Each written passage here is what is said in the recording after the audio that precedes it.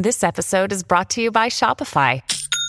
Forget the frustration of picking commerce platforms when you switch your business to Shopify, the global commerce platform that supercharges your selling wherever you sell. With Shopify, you'll harness the same intuitive features, trusted apps, and powerful analytics used by the world's leading brands. Sign up today for your $1 per month trial period at shopify.com/tech, all lowercase. That's shopify.com/tech.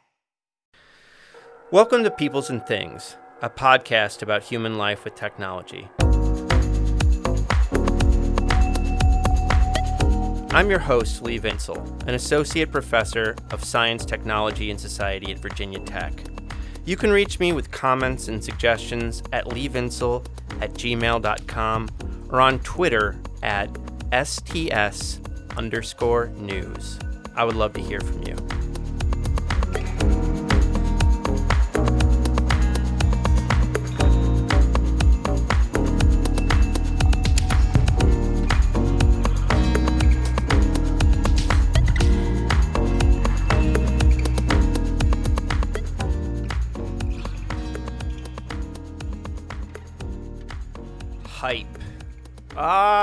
Hype. And by hype, I mean unrealistic near-term projections of technological change. Our media environment is full of hype.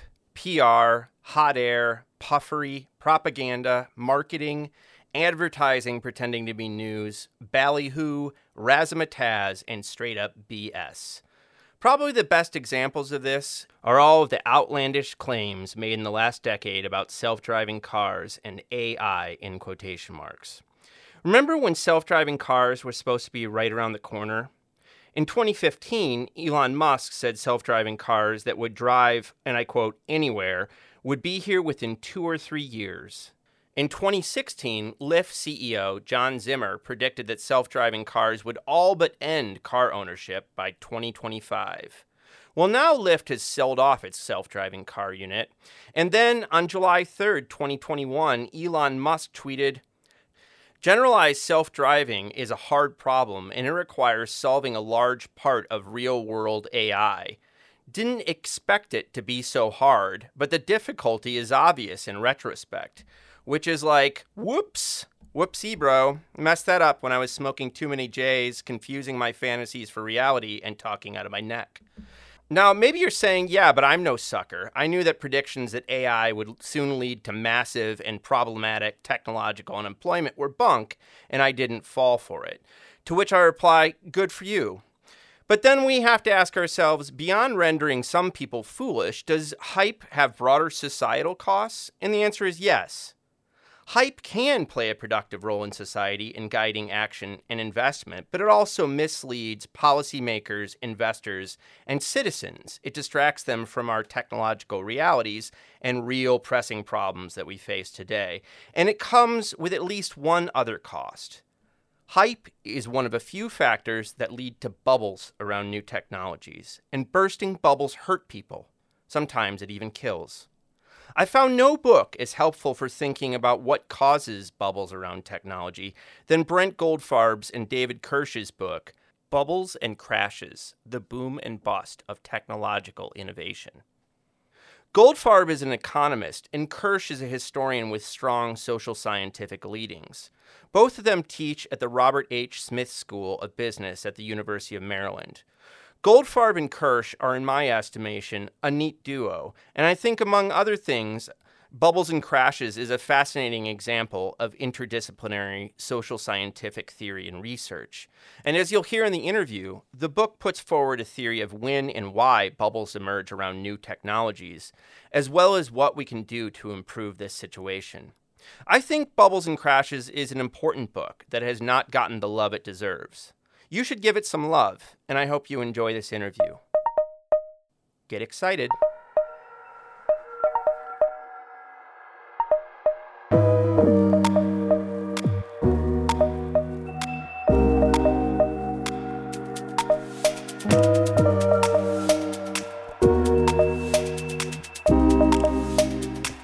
Brent and David, thanks so much for taking the time to talk to me today.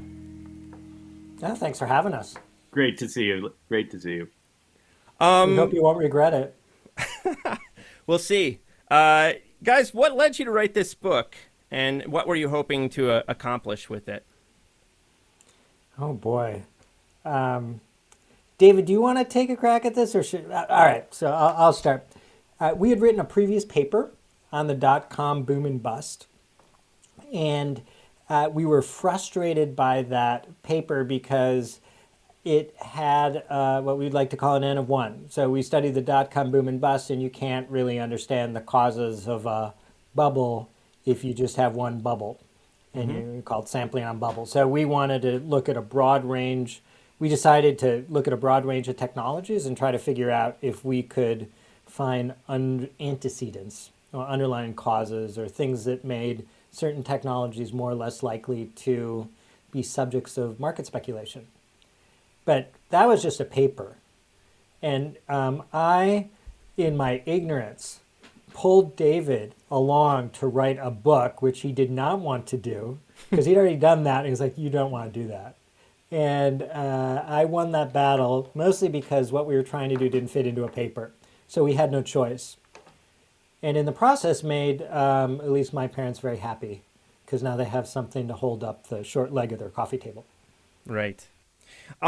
You guys lay out a kind of simple and clear model, I think, of how bubbles form. So do you want to start by outlining that for us? David, you want to give it a shot? Yeah, I think, the one thing maybe Brent left out in that account of the book is that the working title for most of its life was "When Are There Not Bubbles?" Right, and so I think that was, we were really trying to bring some kind of methodological rigor to the study of bubbles, and really focus on finding something that was associated with bubbles, but not always so. So the idea was, sometimes certain technologies generate bubbles and certain technologies don't. And so that was really the trying to figure out like which ones do and how would we kind of describe or characterize those technologies that do cause bubbles, and and kind of how does that path work. And so we ended up with this kind of 4-part theory of bubbles, where you sort of need uncertainty. So all of these big technologies have a degree of uncertainty associated with them. You get something new, how is it going to be used? Telephone comes along, how quickly is it going to be adopted? Which customers are going to use it? What different kind of applications will they find for it? Will it, men use it, women use it, farmers, business people, to talk or to,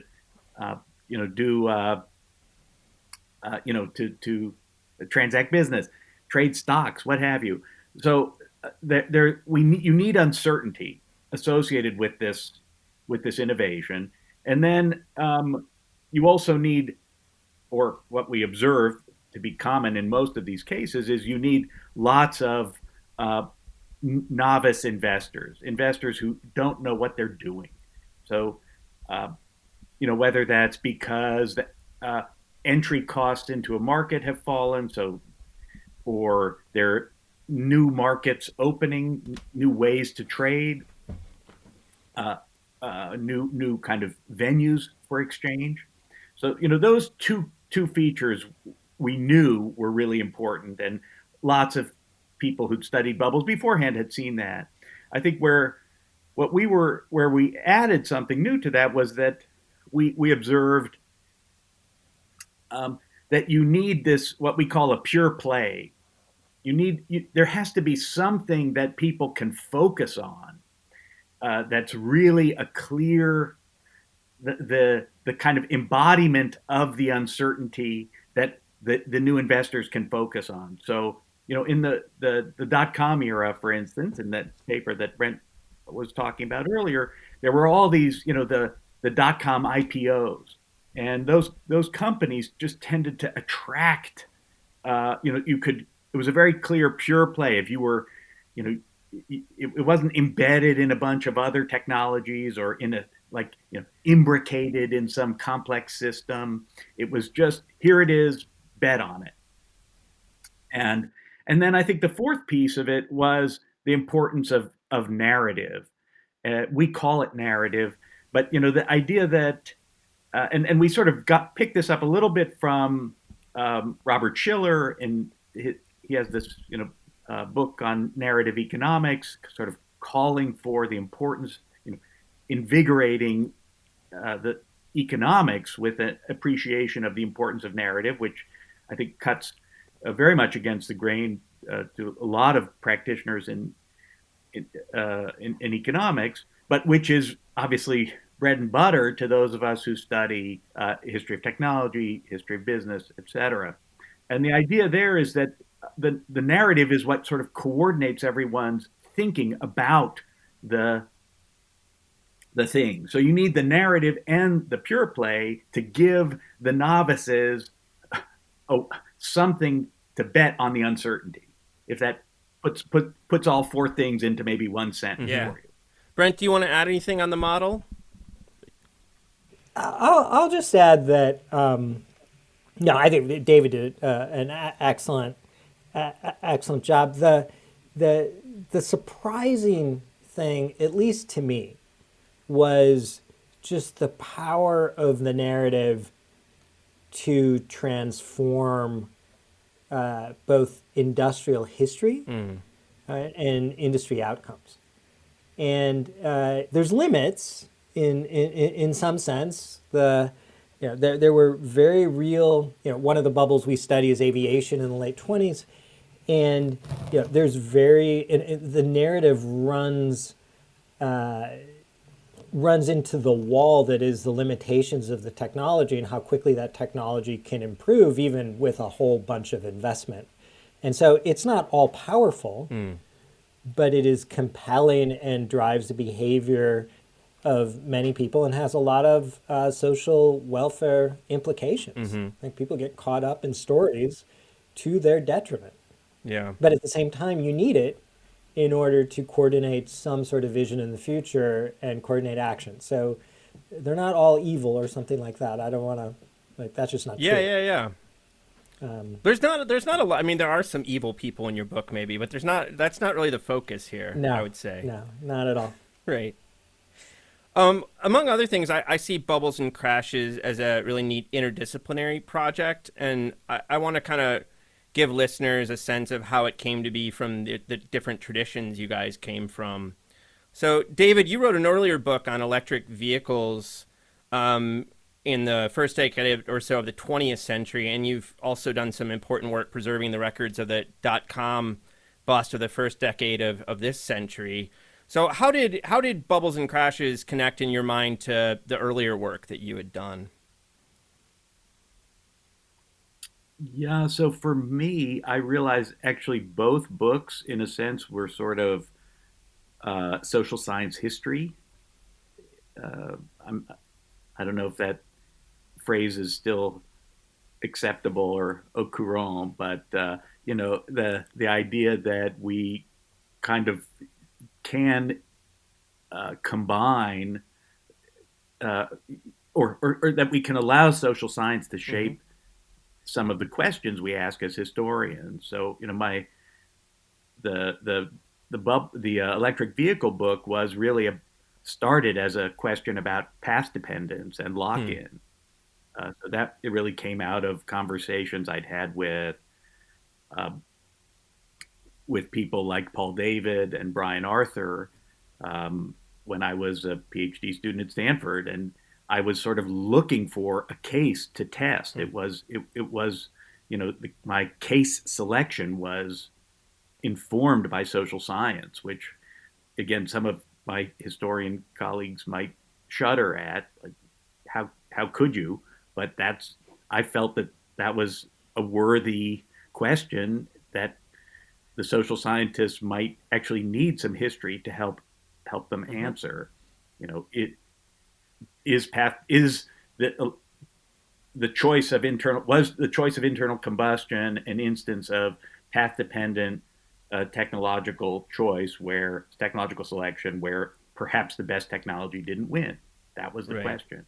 And in the same way, I feel like bubbles and crashes came out of this sort of when are there not bubbles problem, this sort of social science informed problem with sort of prevailing theories of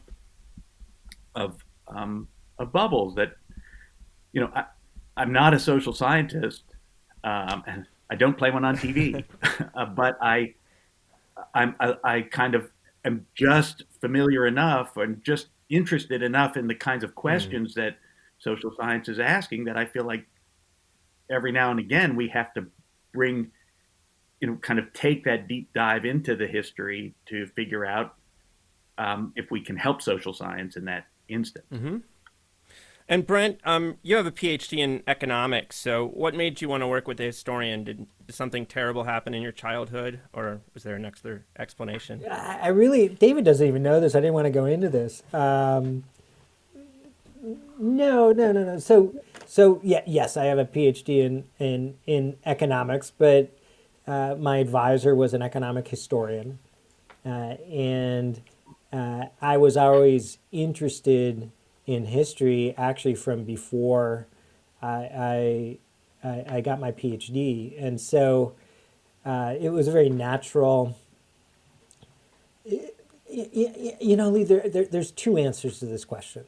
So the first is, I love going into libraries and smelling old books and picking up old things. And I feel that's a very soulful activity. So pursuing history and understanding history is a form of consumption for me. Having said that, I think we ignore history and the context of big economic phenomenon at our peril.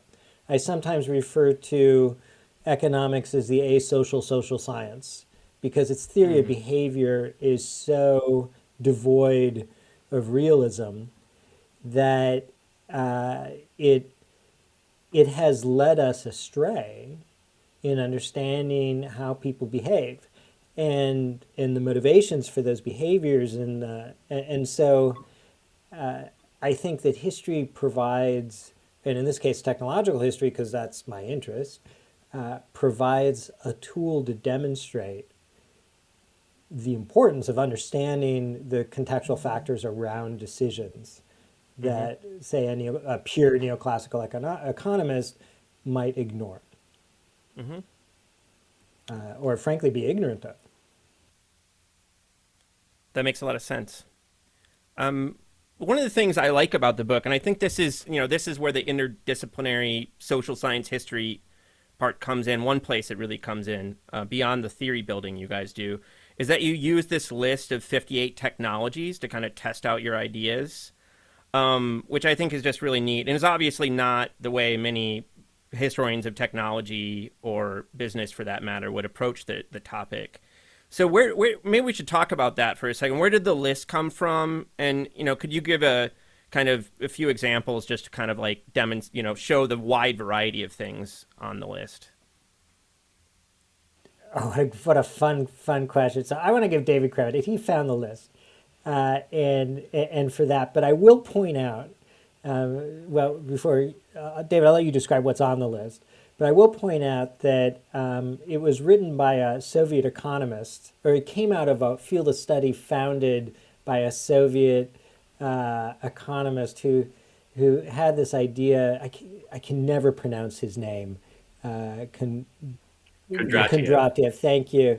Who had this idea that some technologies lead to, as they diffuse through the economy, lead to long-term growth.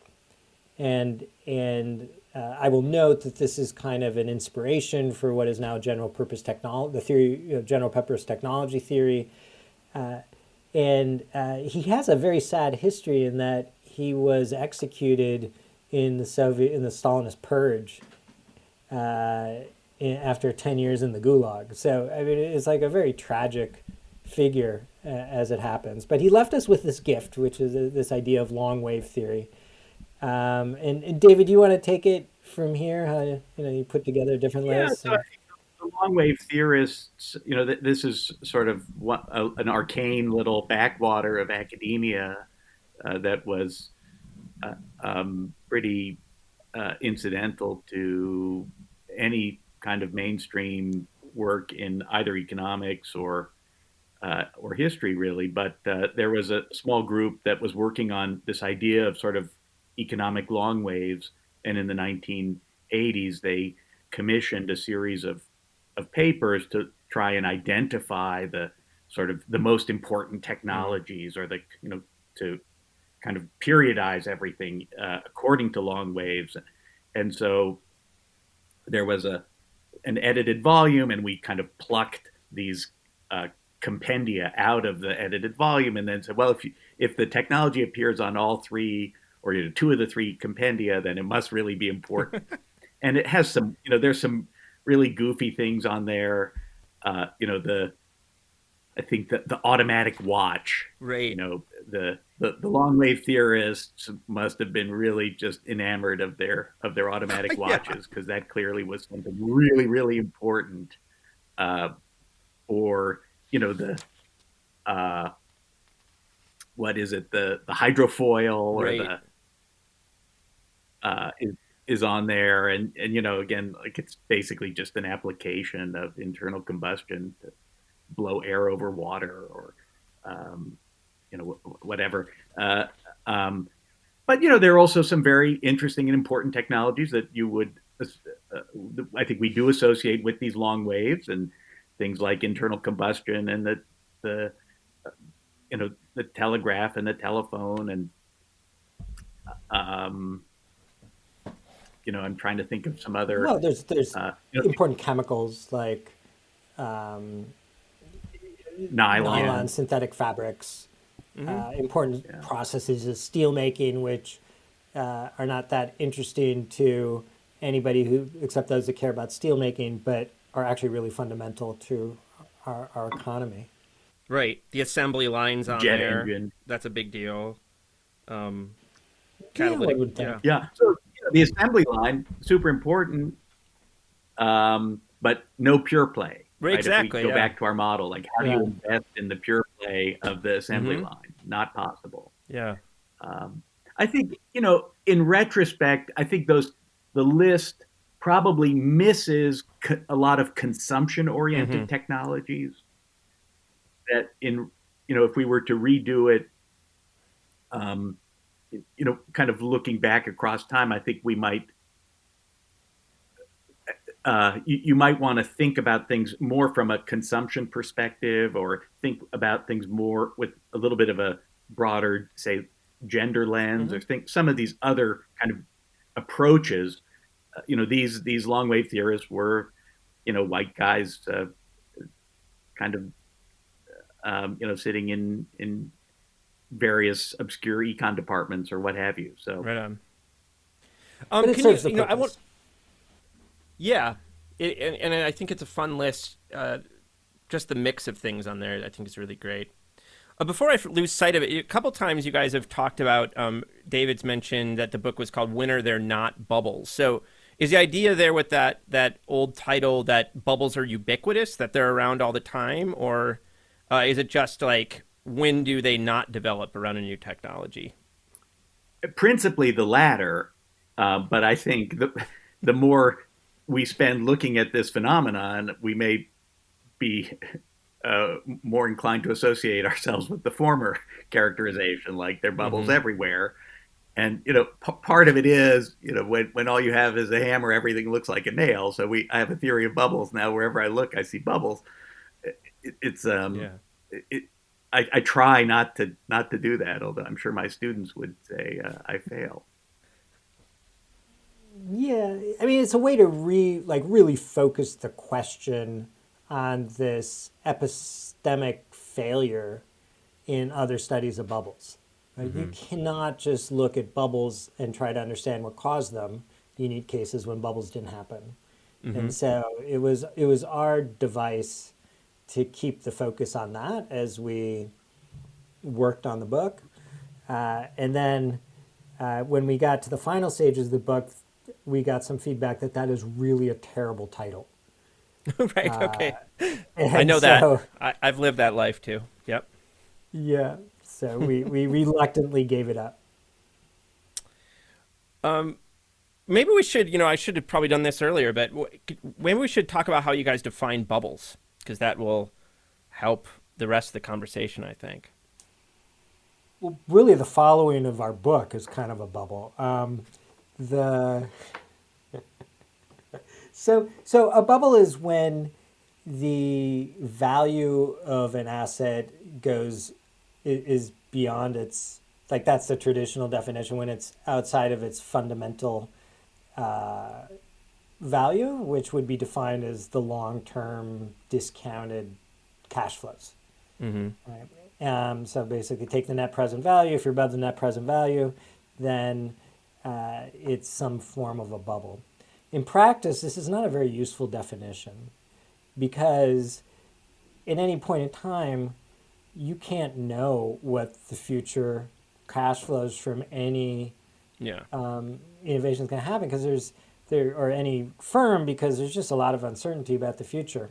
What did Yogi Berra say? Prophecy is hard, especially about the future. Something like that. Yeah.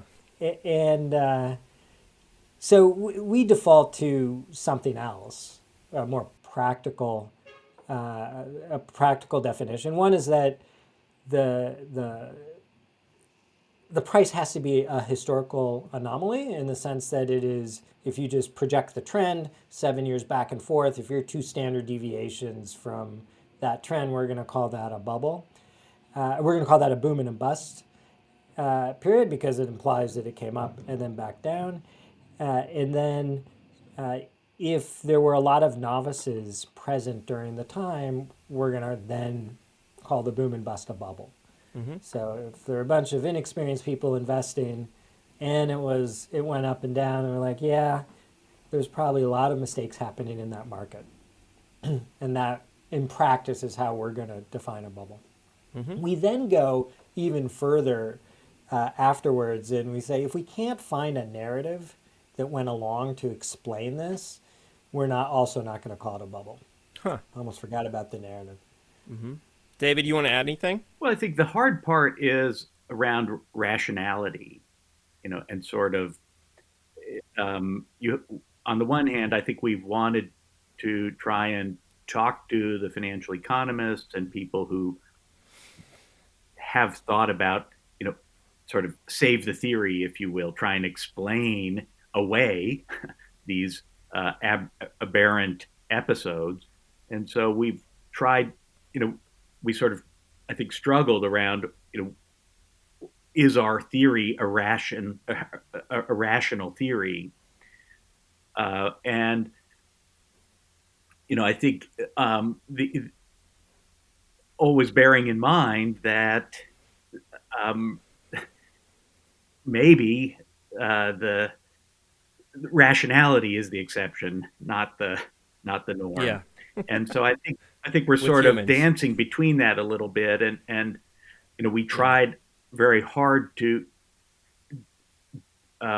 capture and represent these episodes in ways that a rational theorist could understand and test and evaluate, but we didn't want to just merely be confined by the requirement of rationality. So that in some of these instances, it is clear that the narrative is operating, and it's not necessarily comporting with a rational view of market behavior. Mm-hmm. Dave, something I thought, I've talked to you about before, and I wanted to kind of get on the table before we go a little bit deeper into the theory you guys put forward, is that you both teach entrepreneurship. And I think you all see this book as connected to thinking about entrepreneurship and teaching entrepreneurship. So I wanted to talk to you guys a bit about that, how you see this book connected to entrepreneurship. Such a meaty question, Brent. I can see the wheels are spinning. Go. I just remember halfway through writing the book, and after the ideas of narratives really came out, because they weren't as present in the early parts of our thinking. And it was really as the book progressed and we evaluated what we observed that we came to recognize, or more correctly, I reluctantly went along with and followed David into this idea of the importance of narrative. And then at one point, I was like, well, you could think of every entrepreneur as a bubble of one.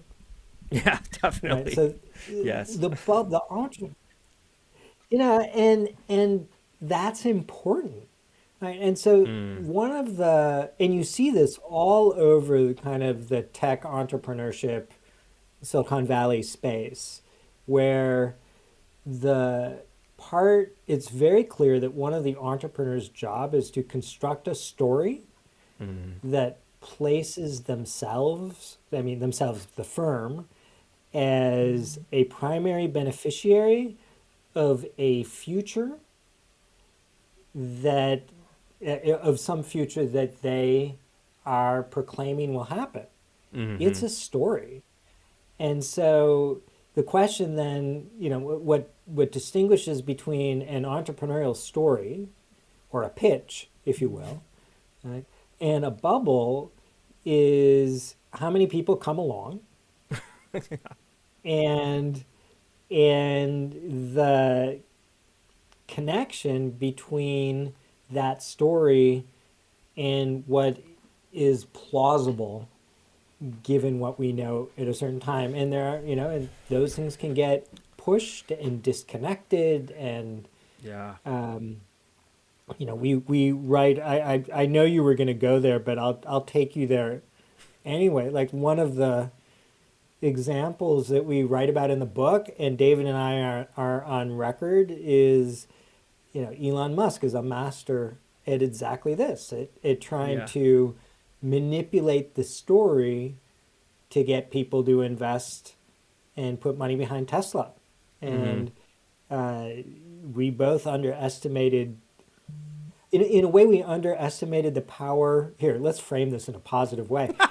We underestimated the power of our own argument around narrative, because certain actors can really drive a story and change historical outcomes. Yeah. Let's go to Tesla. I want to loop back to entrepreneurship at some point, but I think we should get it on the table. I think people can go back to my old tweets and see that I've made false predictions about the near-term viability of Tesla as well. So I think all three of us have done that. Brent, I think you actually shorted them at one point. Maybe you're still doing that, but I bought some puts, and which are have long since expired outside the money. So yes, I lost a little bit of money. Right on. Not a huge amount, right? Because I knew not to do that, but yeah, it's a good. I should do that too, though, because it'll make me more honest. No, you shouldn't.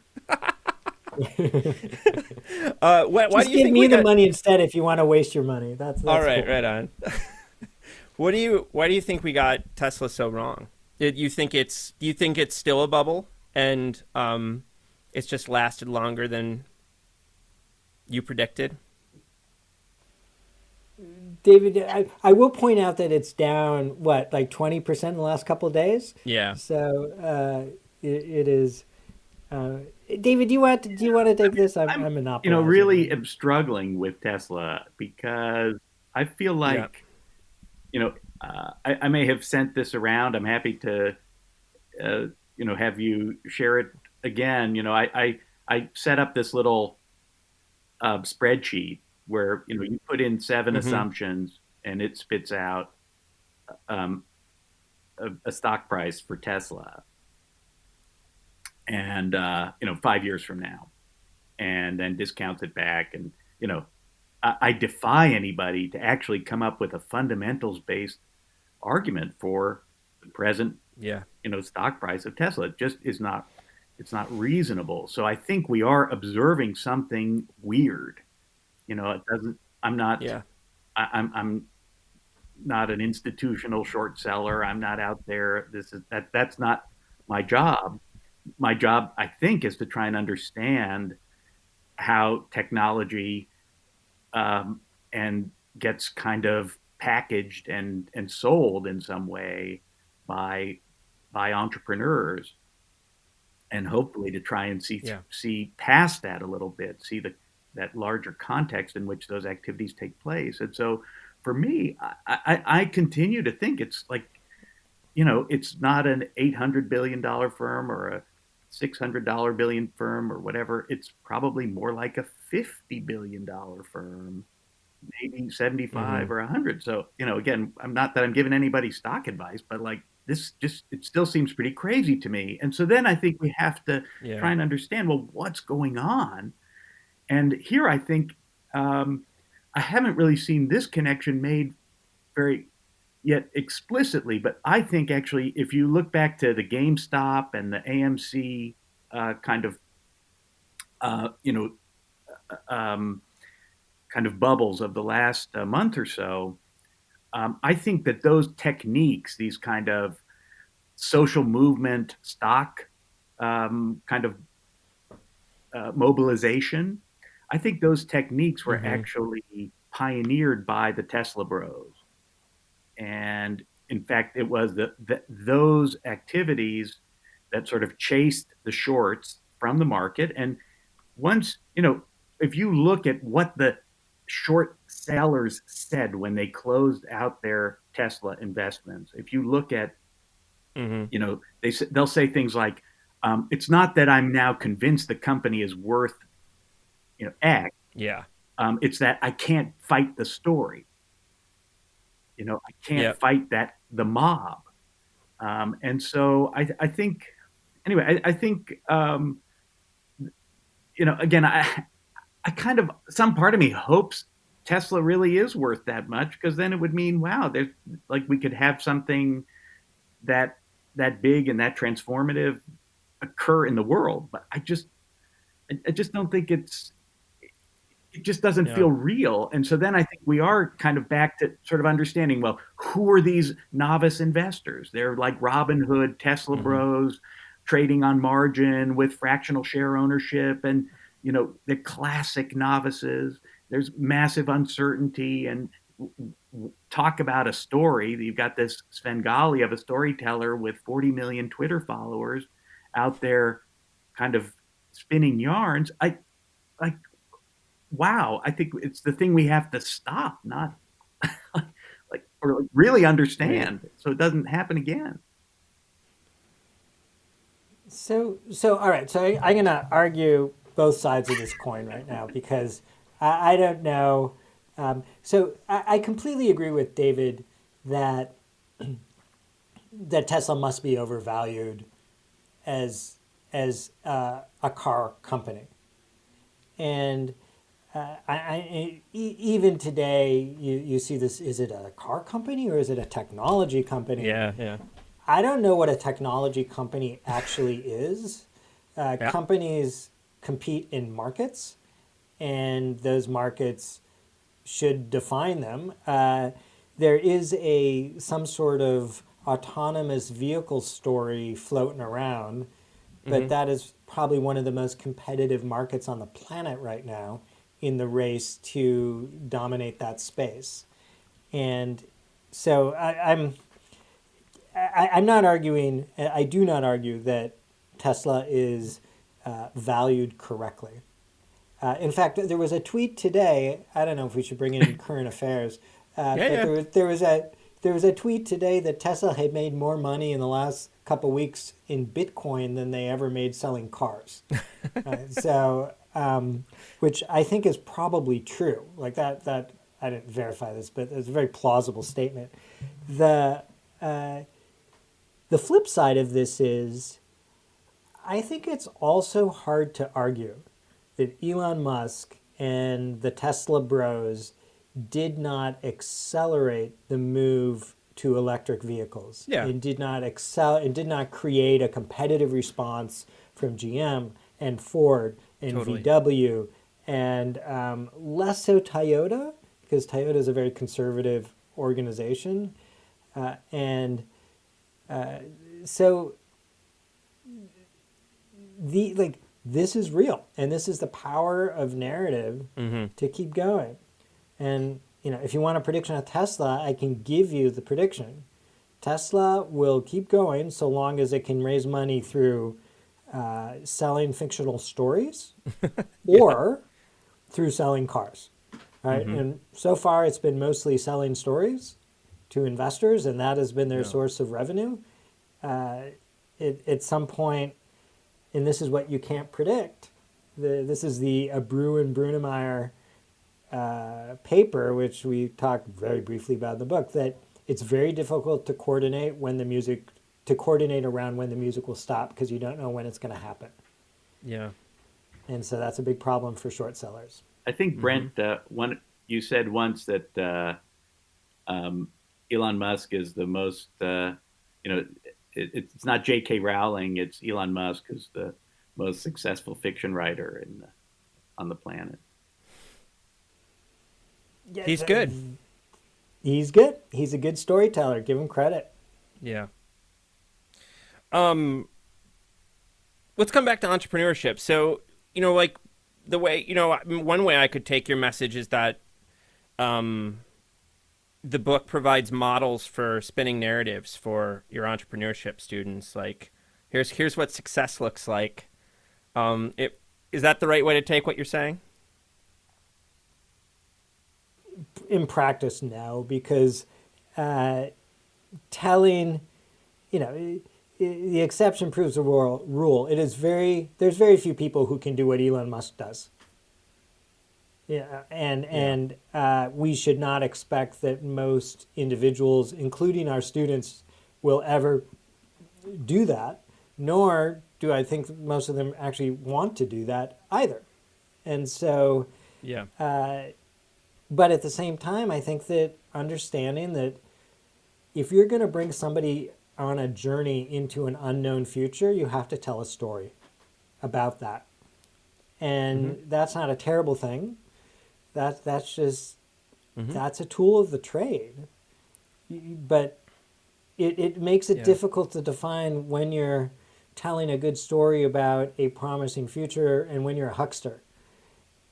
And you have to, at the end of the day, you have to believe what you're saying and hope that you're getting enough checks and balances from the stakeholders around you to keep you honest. And there was go ahead. No, I was just going to add, I think the one thing that Brent and I have both been very clear about for a long time, we've been teaching entrepreneurship together, designing courses together for a long time, is, we don't teach our entrepreneurship courses to produce entrepreneurs. We've been really, very transparent about that we want to educate people about what entrepreneurship is. So, we had this sort of notional test of moving the needle. Come in with all your preconceptions. Tell us how you feel about entrepreneurship. What valence do you bring to it? And then our goal over the course of our classes is to move the needle, not move it more positive or more negative. We just want to move the needle to kind of shake you, give you some insight into what this thing called entrepreneurship really is that you've picked up from all these cultural, you've been watching too much Shark Tank or whatever. Wait a minute here. This is the real thing. And so for us, storytelling, that's part of it. Not certainly not all of it. But we're definitely not trying to create, the entrepreneurship toolkit for the future here. This is very much that's interesting. At least in the way I think we approach it is we want to demythologize it. And we certainly don't want to, there's this kind of, I think, very legitimate concern that the kind of corporatized university has just put all its chips in on entrepreneurship and innovation to try, sort of, I'm not sure quite what to, commercialize technology or to generate revenue or to produce big Yep. donors. I'm not sure exactly what the overall logic is, although obviously innovation's critically importantly, you know that more than any.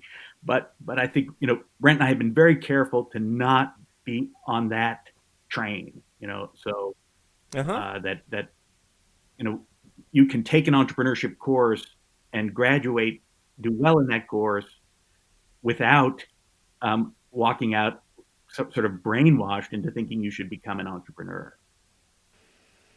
Yeah. Yeah, in fact, That's really interesting. I mean, that's how I teach. Oh, go ahead, oh, Brent. I was Yeah. going to even just to double down on what David's saying. The evidence is if you want to become an entrepreneur, the best age is somewhere around 40, not 20. Right. And undergraduates, Yeah. they don't. Young people don't have a lot of worldly experience because they're young, and it takes time to gather that, Right. and that helps you a lot navigate the uncertainties and the ambiguities of entrepreneurship.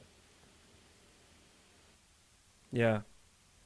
No, it's interesting because this is how I teach my innovation class too. It's, I have people explain to me what innovation is and how it works. And then the first half of the course is actually oriented around myth busting, where I do exactly what you're talking about. And one of the things I talk about is the over 40 entrepreneurs thing, because I'm like, you need to know markets, you need to have some domain expertise, you need to understand, you need to have social networks and understand social networks, and that's all stuff that you really need to be in a bureaucracy somewhere to learn about before you go off on your own. So, I want to talk a bit more about narrative. Brent, you put this on David. So, David, do you remember when this started popping out to you that narrative played an important part in this story? Well, I think in a way we considered a number of other aspects of the model. Like we weren't sure it was narrative initially.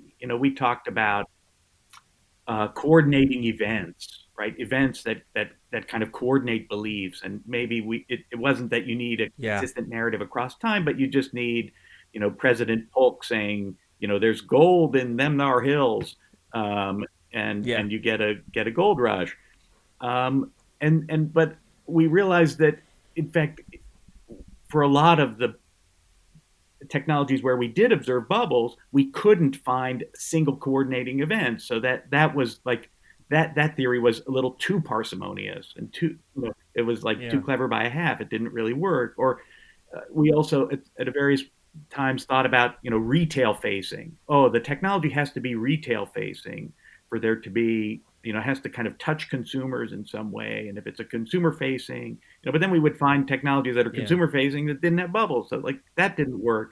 So I think we kind of had to iterate to it and kind of come around to this idea that there was something about how people understood a technology, and that understanding a technology didn't happen from a blackboard or a technical report, but happened sort of in conversation, in narrative, and how it was reported through the media, et cetera.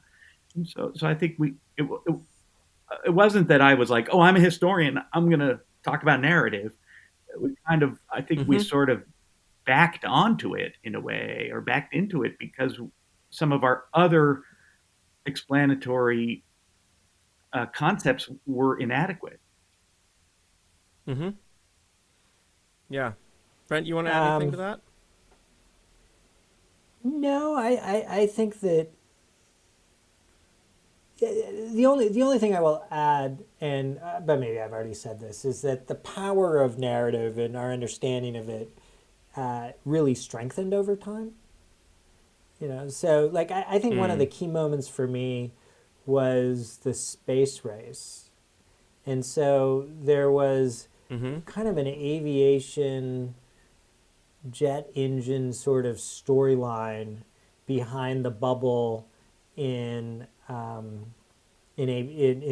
jet engines in the late 50s, and the storyline was all about the space race and defense. It wasn't about I'm going to go buy a jet airplane for myself. Like I guess you had that in the Jetsons, but as one offshoot of that storyline. But the reality is that's not what the discourse was. And then you realize that it's like, okay, it's about things that make for good stories as opposed to and command our attention. And that can come from the fact that you use it, which is where we started with the retail technology, which, by the way, still matters. Like, I don't think Tesla would be what it is if the same people investing in the stock didn't also own Teslas. And so and probably you could think of Bitcoin in a similar sort of way. But at the same time, that's not sufficient. It wasn't good enough, and we needed an explanation that was a little bit more powerful, and that's where narrative came in. Yeah, I was going to ask you guys to talk a bit about naive investors, but I think maybe we can talk about them in a different way by just asking a simple question. Do you guys think we're in a tech bubble right now? We talked about Tesla, but do you think the bubble's bigger? Oh, David, this is your entree to talk about specs. Right? Like, it's the perfect time. I think there's been this real explosion of these special purpose acquisition companies, this known as SPACs, where you just where everybody is A-Rod has a SPAC, Shaq has a SPAC, every kind of two-bit billionaire has a SPAC, and they're out there kind of raising money to then go overbid for taking private companies public when the incentives are all screwed up, and the SPAC kind of organizers are going to get 20% off the top, and there's lots of uncertainty in those processes. So I think it's a parlor game around Silicon Valley. Are we in a bubble? Oh, and people kind of adduce the arguments pro and con or whatever. But I just think it's very hard to, when you look. I guess my real concern. So I actually bring this back to Tesla in a way. I think a lot of these SPACs have been electric vehicle, alternative fuel, battery technology based. There's probably not certainly not the majority of them, but probably I've guessed 10 or 15% of them have been electric vehicle based. And the argument goes something like, well, if Tesla's worth 800 billion, we're worth at least like 5 billion. And so and you're like, no, but you're not, because Tesla's not. And so I think there is this kind of, Tesla is kind of the penumbra under which a lot of this kind of bubbling logic kind of is protected and spreads. And so I think, my real concern is just where do the bubbles kind of, what isn't the bubble right now? How you say, oh, well, it's SPACs. And then you say, oh, well, no, it's, what about it's the S&P 500 because, it's that's a $30 trillion market cap and Tesla's, 4% of it. And you own it in your 401k that, has indexed investments. And then you say, well, it's all being, kind of propped up by the Federal Reserve's balance sheet buying junk bonds. And you're like, what is or munis or whatever the Fed is buying today. They'll buy whatever, they can. So anyway, I get a little bit lost figuring out where the bubble stops and where the fundamentals begin. And that's where I hope maybe Brent will save us, because he's actually an economist and not a paranoid, person. I was gonna. I'm not a macroeconomist, nor am I a financial economist. Thankfully, for my own sanity. But the one thing I will add about SPACs is that these are opaque, they're opaque instruments, and we know that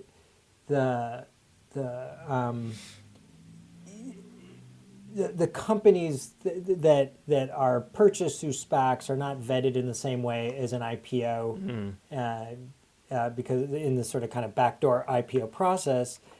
And I would imagine that many of the investors in SPACs are not expert investors either, right? And so you have precisely the conditions for a bubble where you've got an instrument that is not well understood, that appears to be fail-safe because with a SPAC you can always just get your money back with interest, and that is, and it seems very unlikely.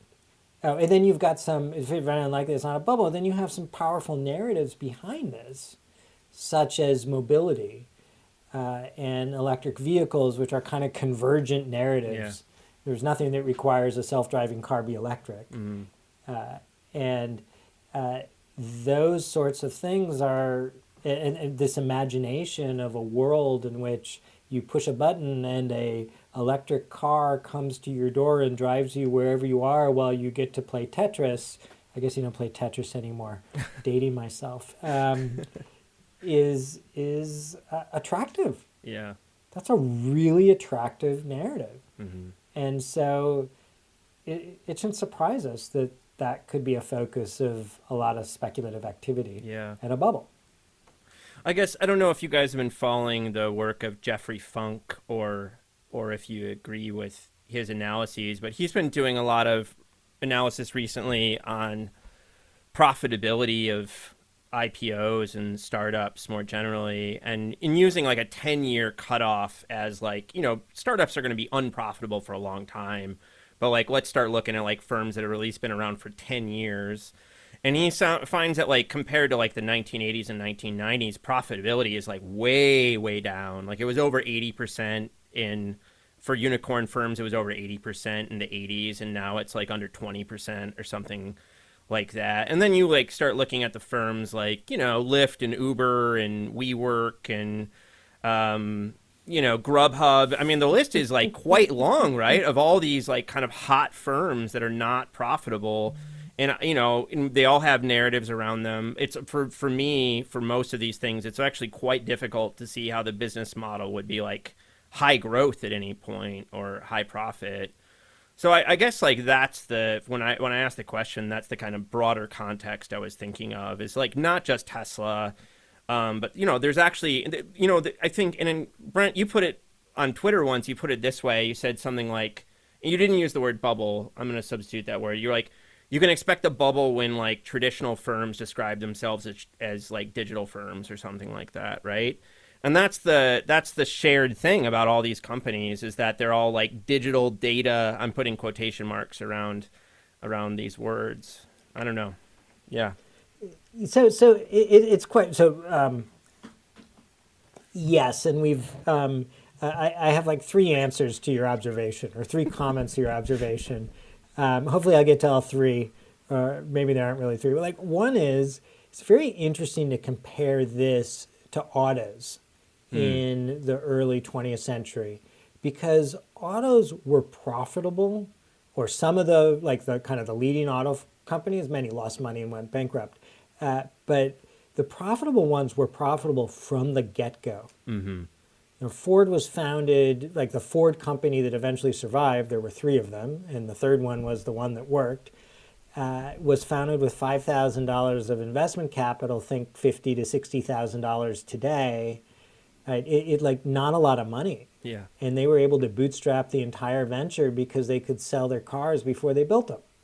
And they financed it that way, and it was one of the most successful enterprises of the 20th century. And just in contrast, like to really emphasize the point that Jeffrey Funk is making, and this is similar to what we saw during the dot-com era, where David and I wrote in our paper that it was all about, get big fast and worry about the profits later. Yeah. A very, very similar sort of argument. And so, yes, this is a big problem. It's really interesting to think about not just the companies that you're mentioning, like Uber and Lyft and Grubhub.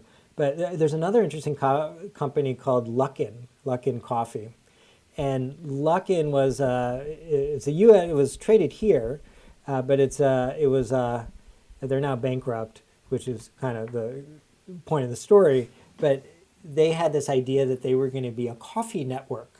I don't know what a coffee network is, but it's in their S1, and they were going to compete. They were a retailer in China, and they basically just delivered coffee to people. And so the idea is they would have these kind of light real estate stores, unlike a Starbucks where you actually go in and sit and drink your coffee, and people would order coffee and they would, and you get it delivered. And if you've been to China, you can get anything delivered by somebody on a little scooter. And they were caught fabricating their sales data, so literally fraud. And this eventually led to the bankruptcy of the company. And so this is just the extreme version of a story. Like, they needed a story that would command investors. They decided the story was they needed to have some plausible path to profitability, and they couldn't generate that, so people inside the firm made stuff up. Mm-hmm. The difference is, and this is really interesting, Uber and Lyft, if you look at their S1s, they make similar sorts of statements. Lyft is kind of the worst at this. They're basically saying, you bet on us now, and we're going to control the self-driving car space and be like the app that everybody comes to. They've since divested any interest they have in self-driving technology. Mm-hmm. And it hasn't been sustainable. Their business isn't long-term sustainable.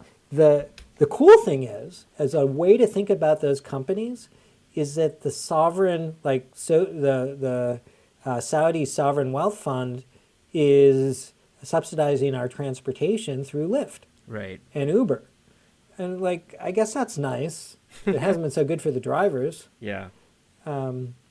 Yeah, or public transit, maybe. The day of reckoning will come. Saudi sovereign wealth fund is going to get paid back by the Lucid SPAC. To compensate some of their billions of losses.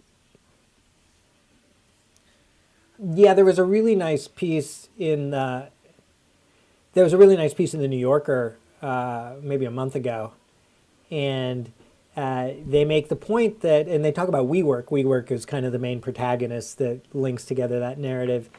And the investors, the VCs in WeWork, they got out fine. Yeah. Like, it looks like they do not lose money. Right. There were a lot of other people that lost money. Yeah. Right? But in a game of musical chairs, you just have to be not the last one. Mm-hmm. You guys end the book by talking about public policy, and I think that's like a nice place to land, actually.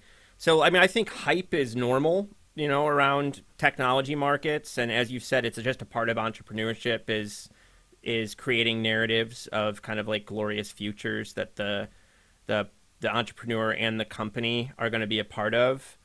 But what is the implications for your theory for policy making and how we should all be thinking about these issues? David, do you want to kick it off? I think it just our level of general financial literacy is so poor.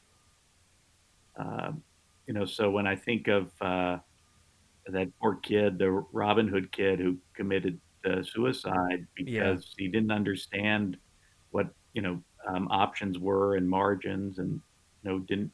I mean, that's heartbreaking. And so I think we're and so I think we need so much more, so much greater financial literacy than we have.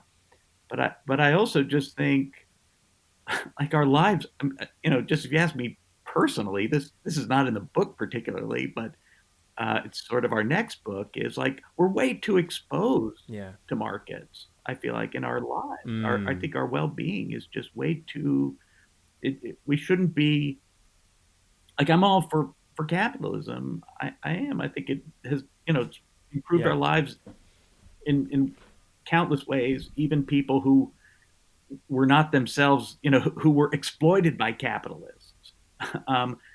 Their kids live longer because of capitalist economic development. So we don't want to throw the baby out with the bathwater, but man, it is just, if we don't try and figure out some way to insulate our day-to-day existences from the vagaries of some of these kind of fluctuations, we're just not going to be a very happy people down the road. Yeah. Yeah, I should point listeners to Scott Sandage's book Born Losers, which is a kind of history of how our lives became intertwined with markets in ways that just weren't true before the 19th century or so. Yeah, and I love Scott's book, and I think it really does. Like, we're just kind of living the 150 years past that in a way of, more and more kind of exposure to those forces. Yeah. Brent? Yeah, so in a way, I think that chapter is the weakest part of the book. So if we're going to choose not to read any particular chapter, that's the chapter you don't read. The main point behind it is that investors should spend a lot more time understanding what they're investing in.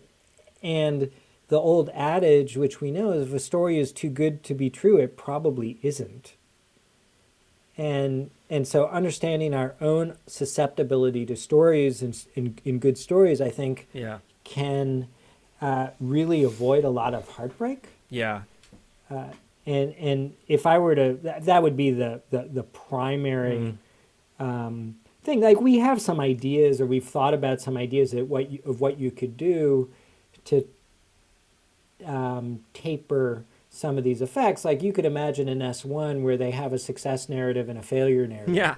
Because right now what they do is they have a success narrative, and then the risks are just a list that aren't put together in a story. Yeah. Well, if we understand that people think in stories, let's create that failure narrative. Written by somebody else, maybe. Yeah. Yeah, exactly. and put that together, and some people will say, well, that means that fewer people will invest and my value will go down. And I would say, yes. Right. Like that's the point.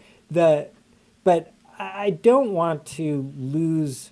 I'm not down on capitalism generally. Yeah. Like my advisor, Nate Rosenberg, he liked to talk about one metric, which was maternal mortality in childbirth.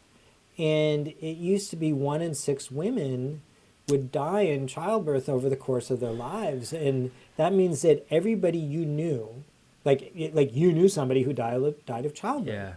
And today, I think many people don't know anybody who has died in childbirth.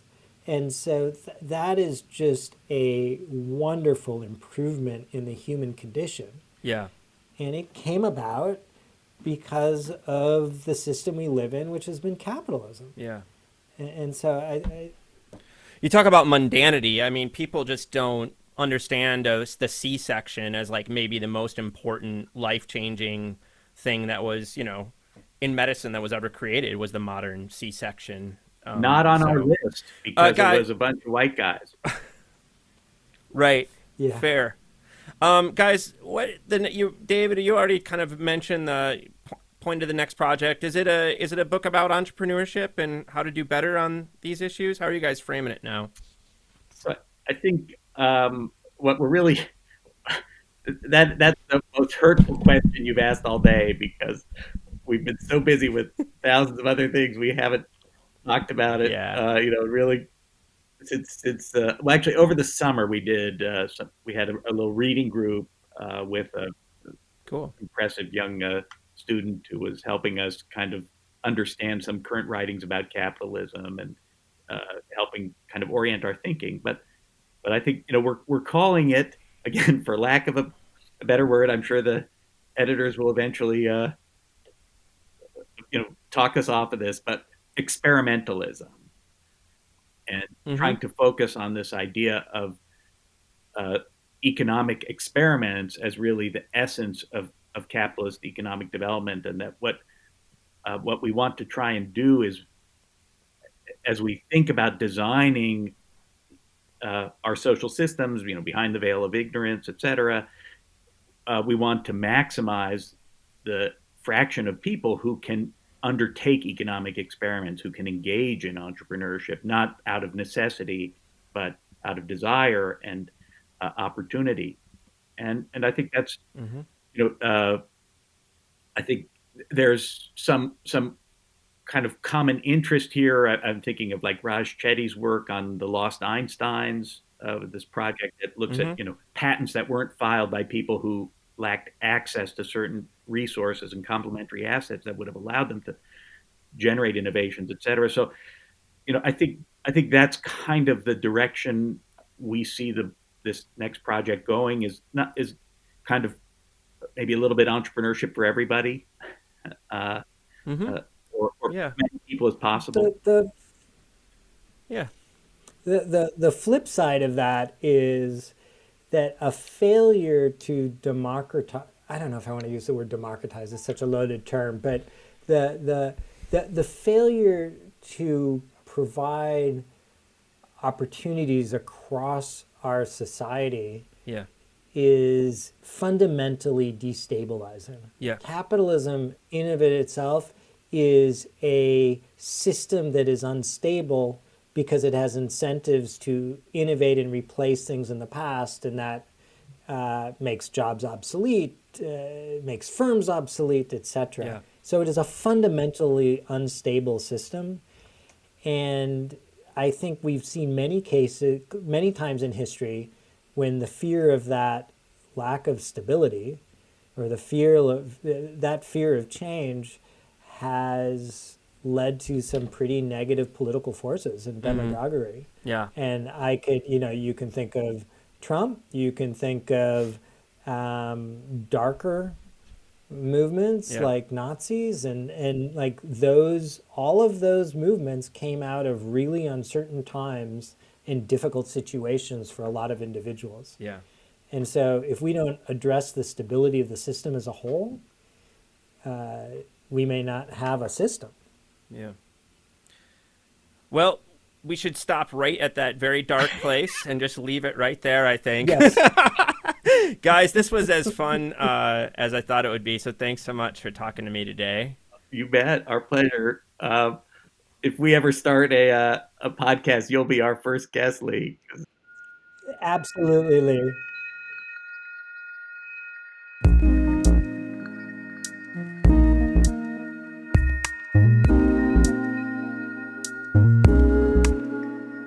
I hope you enjoyed this episode of our podcast.